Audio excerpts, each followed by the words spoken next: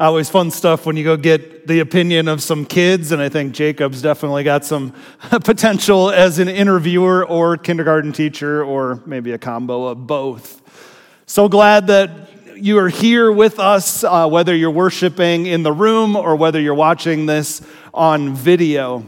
And to start out, I want you to consider the question, when you think of God, what image do you have of Him? When you think about God and how He operates in the world, what image comes to mind first?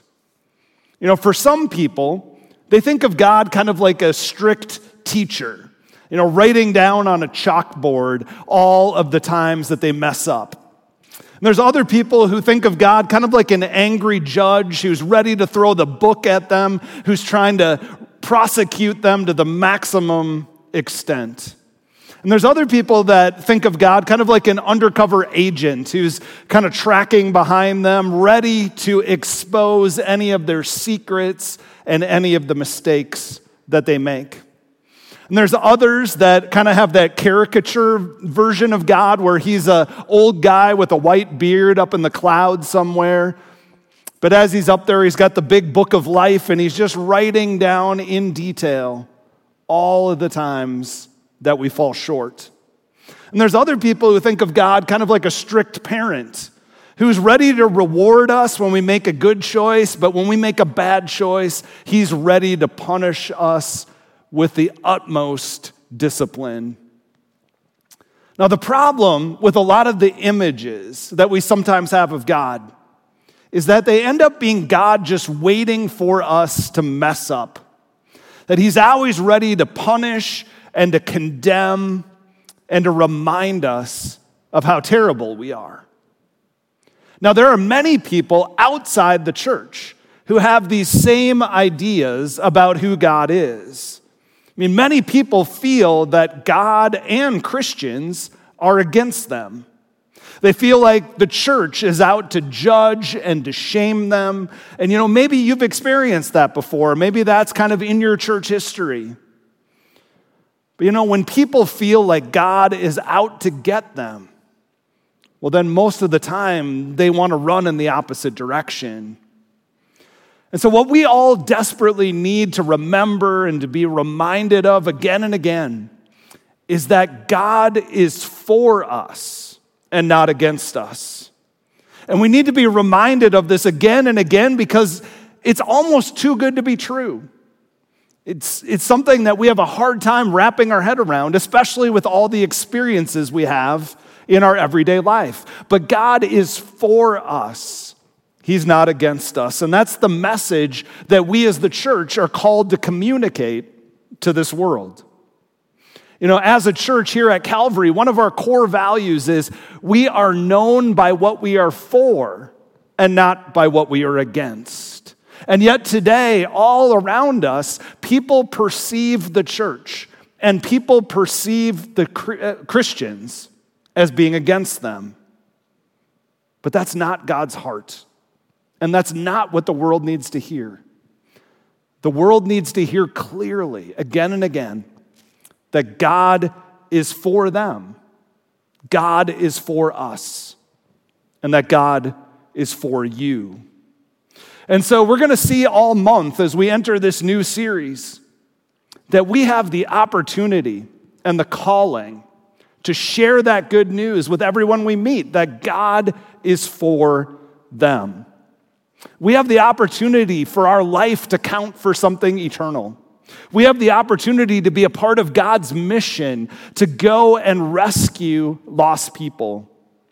And we can help God bring a bit of heaven down to earth even today. So to begin this journey, I want to start by focusing on this simple and basic truth. God is for you. Now, it sounds really great. You could put it on a bumper sticker, but why is it so hard for us to believe that?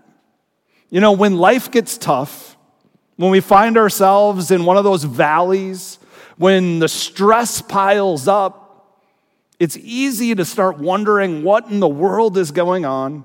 and to ask, where is God and why is he doing this? I remember talking to a couple not a while back who had all sorts of things falling apart in their life. Financial problems, relationship problems, parenting problems, job trouble. And the question they asked is, why is God doing this to us? Have you ever been in that place before? It's sometimes easy to struggle and wonder, what is God up to? Is he really for us? It's hard to make sense of a loving God and all the struggles that we face in this life. And I think that's why Paul, at the end of Romans chapter 8, asks 5 very purposeful questions. And these are questions that we've probably all asked ourselves before. But Paul wants us to understand even more clearly that God loves us and he's 100% for us. And in this passage, while Paul is talking specifically to Christians, we're also going to see that this same heart that God has for people who are following him already is also consistent with his heart for people who are far, far away from him. So I'm going to invite you to grab your Bibles and to turn to Romans chapter 8, and we're going to start in verse 31. Grab your phone or your tablet on the YouVersion app, or grab the Bible in front of you. Romans chapter 8, starting with verse 31. And here's what Paul writes. He says, "What then shall we say to these things? If God is for us, who can be against us? He who did not spare his own son, but gave him up for us all, how will he not also with him graciously give us all things? Who shall bring any charge against God's elect? It is God who justifies. Who is to condemn? Christ Jesus is the one who died, and more than that, who was raised, who is at the right hand of God, who indeed is interceding for us. Who shall separate us from the love of Christ? Shall tribulation or distress or persecution or famine or nakedness or danger or sword? No, in all these things we are more than conquerors through him who loved us. For I am sure that neither death nor life, nor angels, nor rulers, nor things present, nor things to come, nor powers, nor height, nor depth, nor anything else in all of creation will be able to separate us from the love of God in Christ Jesus, our Lord." In that incredible passage, Paul asks 5 questions. The first question that he asks in verse 31 is, if God is for us, who can be against us? Now, the way Paul phrases that question makes all the difference in the world. If he had asked the question to us, who in this world can be against us? We could make a very lengthy list, because every one of us faces opposition in our life. Every one of us faces difficulties in our life, from bullies to diseases, to disappointments, to tragedy, to frustrations, to failures. I mean, maybe you're in a season right now where you feel like you are up against opposition. And it might feel like everything is working against you. But you see, Paul asks the question in a very important way. He doesn't just say, who or what can be against us? He starts with that all-important truth by saying, if God is for us, then who can be against us? Paul says, start with that truth. If God is for us, because that changes the entire equation. You need to understand first that God is for you and he's not against you. And the thing is, Paul understood this personally, because if there is anyone in history that God should be against, it's Paul himself. Remember, Paul was one of the biggest persecutors of the early church. His job was to round up Christians, to bring them to trial, to put them in jail, to have them tortured, and to have them killed. Yet one day, Jesus showed up in Paul's life and turned him around and transformed him. And Paul became the most important and influential missionary in all of history. You see, Paul is the poster child for this all-important truth. God is for you. And if you keep that truth in mind first, well, then the question becomes, then who or what can really be against us? When you face difficulties and you face struggles and you face opposition in your life, it's not them versus you. It's them versus God. And He's big enough to handle them all. You see, God created every single thing in the entire universe, everything we can see and everything we can't see. And that means He can certainly handle every one of our problems and every one of our struggles and all of our opposition. Now, that might be a good thing to say. It might sound good, but it can be very hard for us to actually believe. It's so easy for skepticism, for fear, for doubts to creep in. And that's why Paul goes on to ask the next question in verse 32. And it's kind of a lengthy one, but catch what he's saying here. He says, "He who did not spare his own son, but gave him up for all of us, how will He not also, along with him, graciously give us all things?" See, the question is, would God go so far as to send His only Son to die for you and for me, and then forget us in the middle of our struggles and our pain? Would God go so far as to give us the most incredible gift in the entire universe, and then turn His back on us when we go through the trials and tribulations of life? Last Sunday, we had our confirmation service in the afternoon, and I shared one of my favorite stories about an author named Brennan Manning. And Brennan told this story in one of his books about growing up with his best friend whose name was Ray. And they grew up in Brooklyn together. They did everything together. They eventually bought a car together when they were teenagers. They double dated together. They went to school together, and so on and so forth. Eventually, they even enlisted in the army together, and they went to boot camp together, and they fought on the front lines together. And one night, while sitting in a foxhole, Brennan was reminiscing about their good old days in Brooklyn, while Ray was listening and he was eating a chocolate bar, when suddenly a live grenade came into the foxhole, and Ray looked at Brennan and he smiled, he dropped his chocolate bar, and he threw his body on top of the live grenade, and it exploded, killing Ray, but saving Brennan's life. Now, Brennan eventually became a priest, and when he became a priest, he was instructed to take the name of a saint, and he immediately thought of his friend Ray, Brennan. So he took on the name Brennan. Years later, he was visiting Ray's mother, who still lived in Brooklyn, and they sat up late one night, and they were drinking tea, and suddenly Brennan asked her, "Do you think Ray loved me?"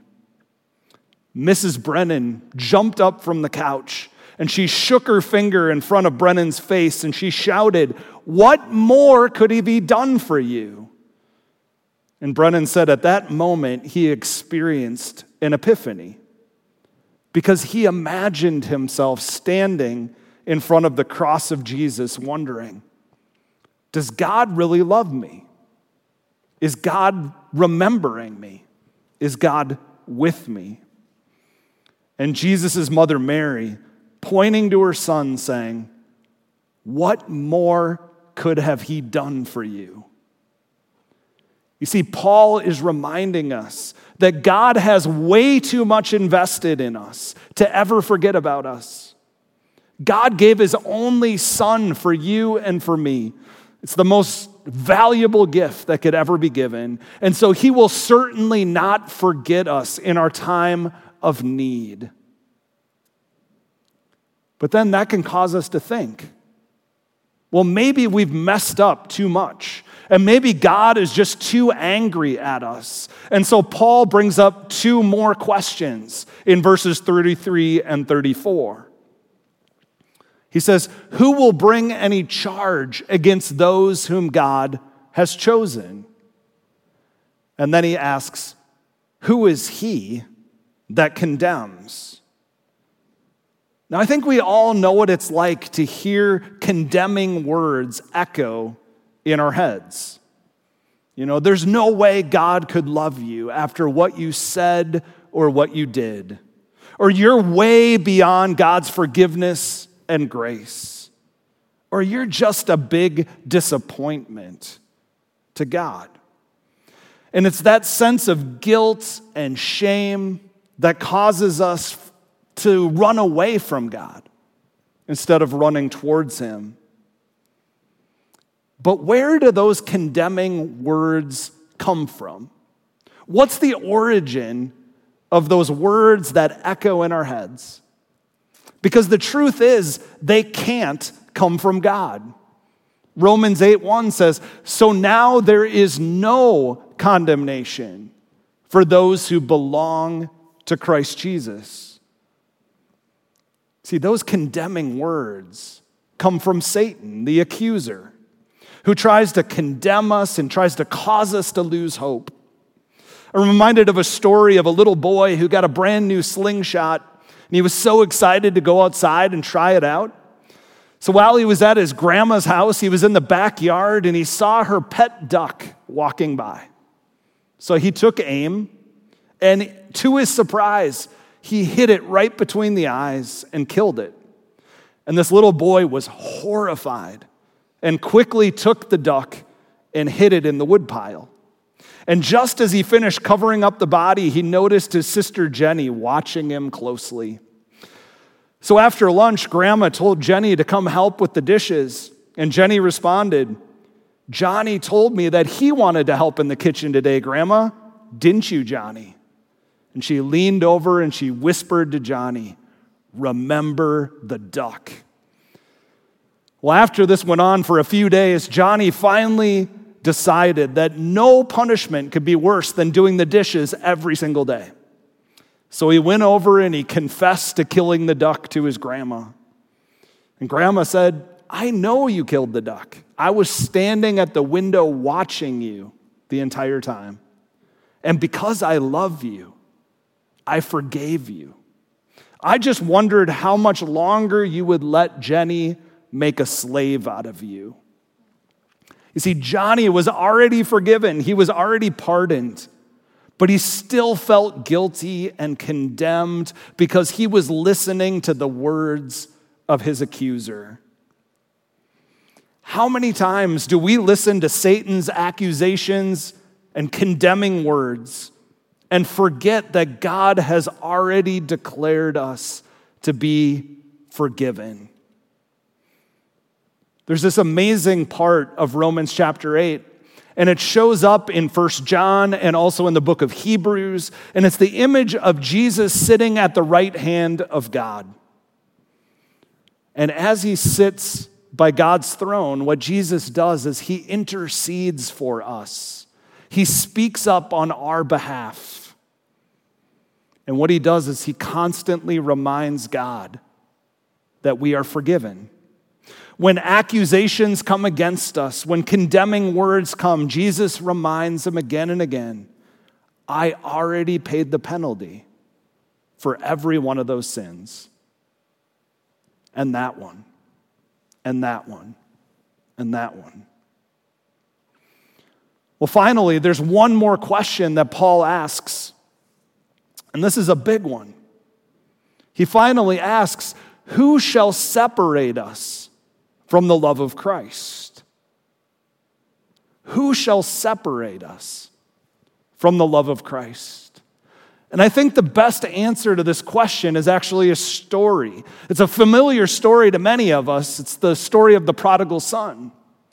Remember how there was a wealthy father who had 2 sons, and the youngest son came to him one day and said, "Dad, I wish you would die already because I need my inheritance." It's one of the most insulting things a son could say to his father, but the father, who was graceful and loving, said, "I can take care of it." And he cashed in some investments and he gave the inheritance to the son.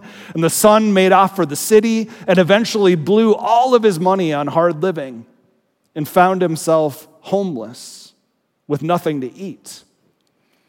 And this son suddenly remembered, well, all the servants and slaves back at my father's farm, well, they live a whole lot better than this.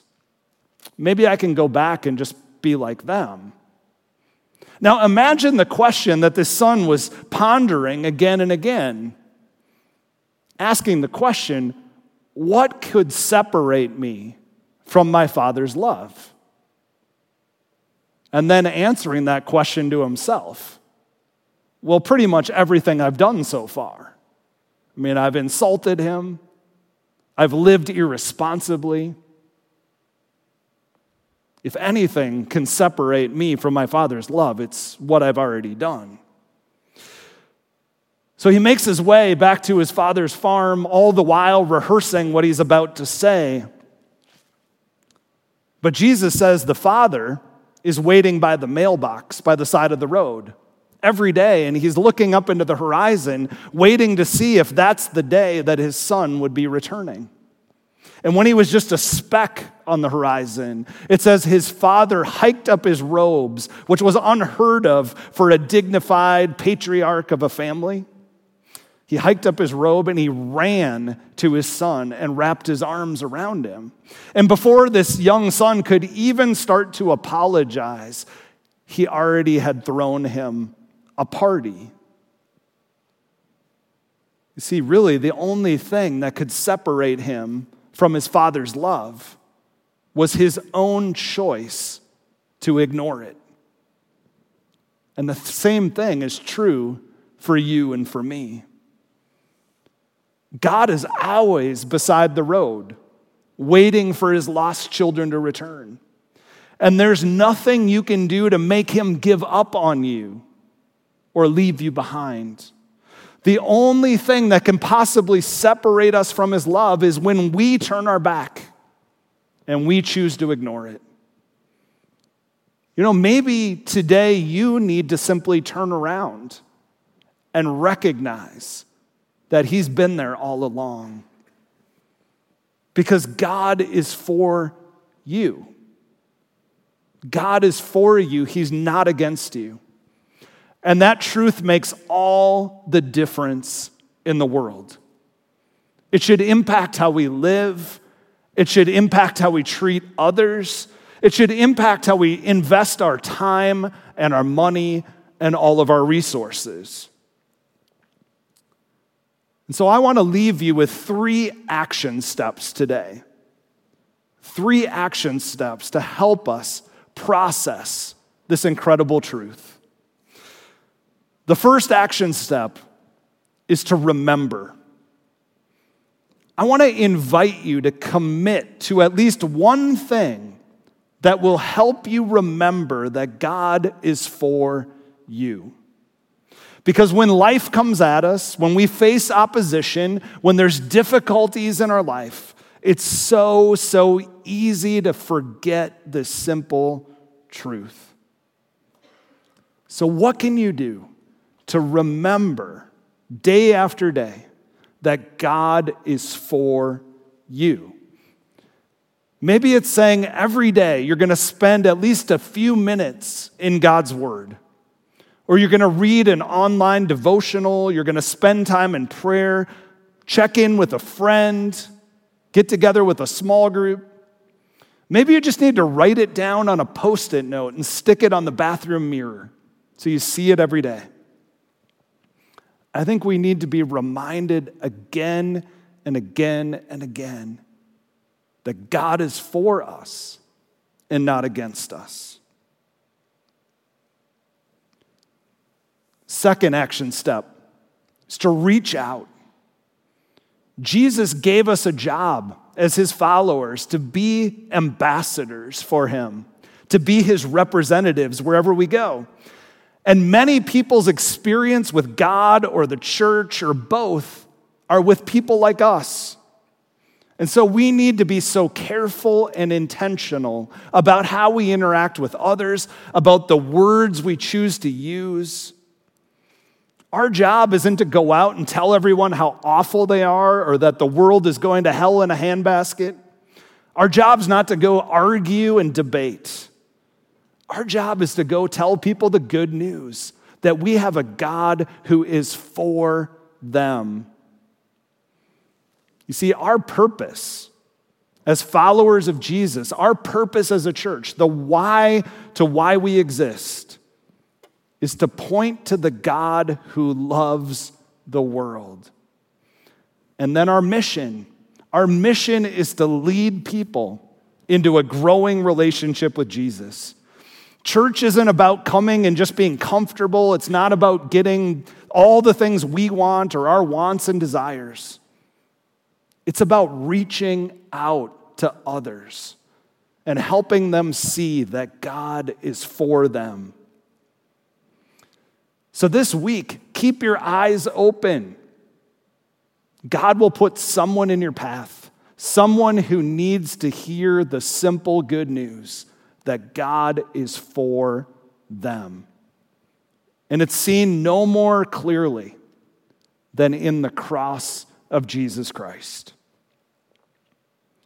Third and finally is about our resources. You know, every single thing we have, every talent we have, every single dollar we have was given to us by God.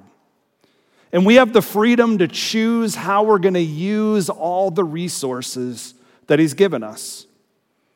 And as we go through life, we can live with closed hands, trying to keep it all for ourselves, or we can live with open hands, ready to share it with others. We can use all of our resources for our own selfish wants and desires, or we can choose to make a lasting investment in God's mission, which is for the world. So how would you answer the question? What are you for? How would you answer the question? What are you investing in? Are you for what God is for? You know, one of the best gauges of where our heart and where our priorities are at is our bank account. How we treat our money is really about trust. Are we just trusting in ourselves and all that we can accumulate? Or are we actually trusting in God, who is the giver of all things? We have the opportunity to make an investment that will last for eternity, to invest into God's mission, to lead people into a growing relationship with Christ. So as you go from this place, how are you going to remember that God is for you?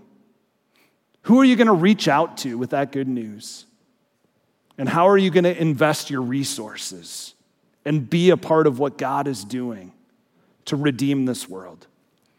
I want to invite you to come back next week, and we're going to talk about how God is for our communities and God is for our neighborhoods. And I think it's going to be an exciting time together. Will you join me in a word of prayer? Gracious God, we give you thanks that you are for us and you're not against us. That your love for us is constant.